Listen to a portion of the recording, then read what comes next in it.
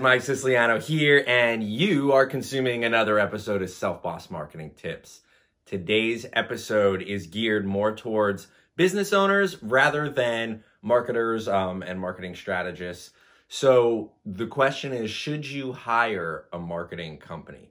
Very simple question today, but I figured if I can give you some of the benefits and some of the caveats that go into hiring a marketing company and having another company run your marketing efforts, then you can make an educated decision. So I want to start with this.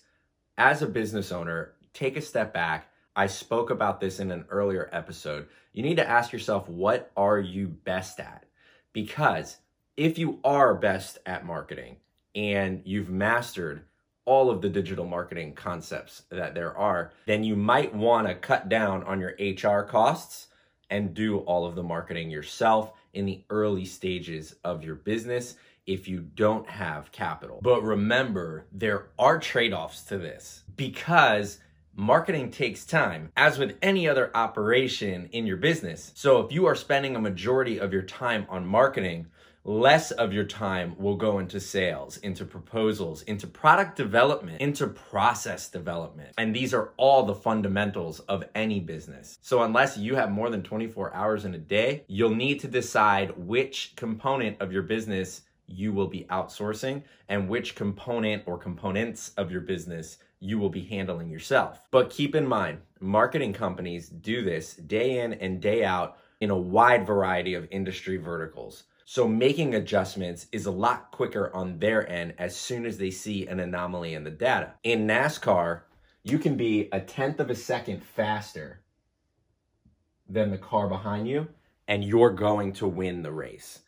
In marketing, you can have 1/10 of a point increase in your conversion rate, and you're going to beat your competitors. So just as with anything in life, your marketing mix and the way that you're setting up your campaigns and the way that you're monitoring them and making adjustments day in and day out matters. 1/10 of a point in your click-through rate will lose you the race against your competitors. So let's dive in a bit deeper. Let's say you set up a brand new Shopify website and you're ready to go. You download the Google Shopping app because they make it easily accessible for you to create your own campaign, and you set up your first Google Shopping Smart campaign. So with Google Shopping, when you set up a smart campaign, which is what Shopify provides you the ability to do, you don't have control over a few of the primary components that can lead to a higher conversion rate and a more competitive ad when going head to head with your competition. So what Google doesn't provide you the ability to do with these smart campaigns that a beginner might leverage when setting up their business, they don't allow you to adjust keywords. They don't allow you ad extensions. They don't allow you the ability to target a specific audience based on their behavior. Okay, so let's talk about keywords first. If you're selling, let's say, a screen printing service so that you can print logos onto t-shirts, and someone searches for the term how to screen print on a t-shirt, this user might see your ad, click on it, and deplete your marketing budget. They should not be considered part of your target audience because they're looking for how to screen print t-shirts. They would like to do it themselves. Therefore, they don't need your service. So also what you can do is add how to as a negative keyword so that you don't populate for any sort of how to search term altogether and they don't deplete your marketing budget. So keywords you do not get when setting up a Google Shop campaign directly through Shopify. The second thing you don't get are ad extensions. Ad extensions allow you the ability to create robust shop listings in the Google Shopping channel where you can add important selling points such as free shipping or coupon code. So right off the jump, when using a Google Shop campaign through the DIY platform that Shopify provides you with,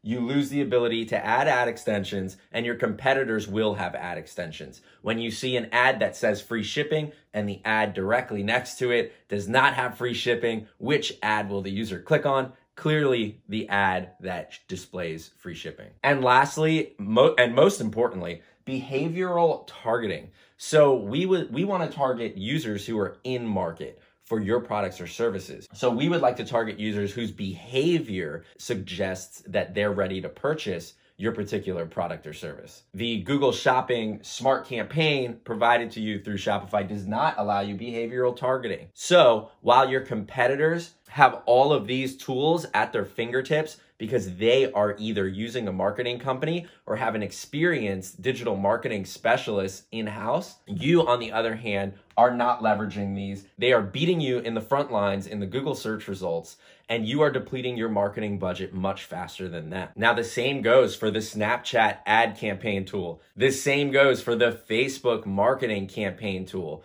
And I think that you lose even more when you run a Facebook marketing campaign directly through Shopify than you do with the Google Shop Smart campaigns. So what I'm getting at is, with such a robust tool belt, marketing companies and marketing specialists that are hired in-house to do the marketing for you are a leg up on any competition out there that is doing this themselves. Before you start running your first Facebook ad campaign or your first Google ad campaign, go ahead and ask yourself if you know a few of these terms, because these terms are the critical KPIs that you need to monitor to see if your campaign is performing correctly. The first one is click-through rate, and then we'll talk about bounce rate, and then we'll talk about average cost per click. So these are some surface level terms, and I am essentially going to quiz you on these. So the first term is click-through rate. The click-through rate can be seen on any platform that you're running a campaign through, whether it's Snapchat, Facebook, Google, LinkedIn. You are able to see the rate at which people are clicking through your ads. It is the rate at which your ad is being displayed and users are clicking on the ad as it's displayed and being brought to your website. A safe click-through rate for all industry verticals for a top of the funnel campaign, search-based, is roughly 2%. For a display-based campaign, it's roughly 0.6%. So you're running a campaign and you notice that your click-through rate for a search-based campaign is only 1.2% when it should be 2%. What is your first move? What are you going to look at first to improve your click-through rate? If you can't answer that question, a marketing company is probably in your sights, because the click-through rate is the foundation of any successful campaign.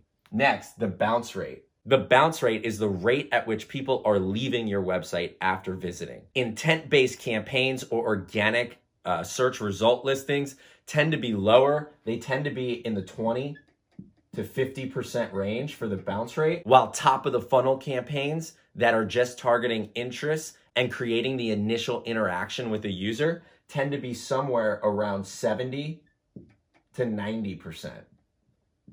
The lower the bounce rate, the better. The lower the bounce rate, the longer the user is staying on your website. So if I were to ask you, why is your bounce rate for a targeted campaign, a bottom of the funnel campaign, in the 90% range? And what is your plan to improve it? Can you answer that question? If you find yourself not able to answer that question, it might be in your best interest, again, to hire a marketing company or hire a marketing specialist in-house. A high bounce rate can be attributed to a wide variety of issues, from inconsistencies with your ad copy or imagery with what is actually on the landing page itself, to the landing page's UX, the user experience. If the page is tough to navigate, a user might immediately leave. So every piece of this marketing funnel is very important to make sure that you're maximizing your budget. If you're doing this yourself or utilizing these surface level tools that Shopify and other major web builders provide you with, you will lose against your competition, you will lose your marketing budget, and it'll be very, very tough to keep your head above water. Lastly, and just quickly, average cost per click. Your average cost per click should be whatever the industry standard cost per click is. So if the industry standard using statistical inference says that your average cost per click should be $1.21 based on the industry that you're in, then it's important to make sure that your cost per click is lower or at $1.21. Because if it's not, your competition is going to be spending less than you to acquire the same amount of leads and close conversions, which means the longevity of their marketing campaign is going to be much longer than yours, and it's going to beat you every time. If you see that your average cost per click is upwards of $2, what is going to be your first move to lower this? If you can't answer that question, I strongly recommend having a consultation with a marketing company or hiring a marketing specialist in-house. Your cost per click can be lowered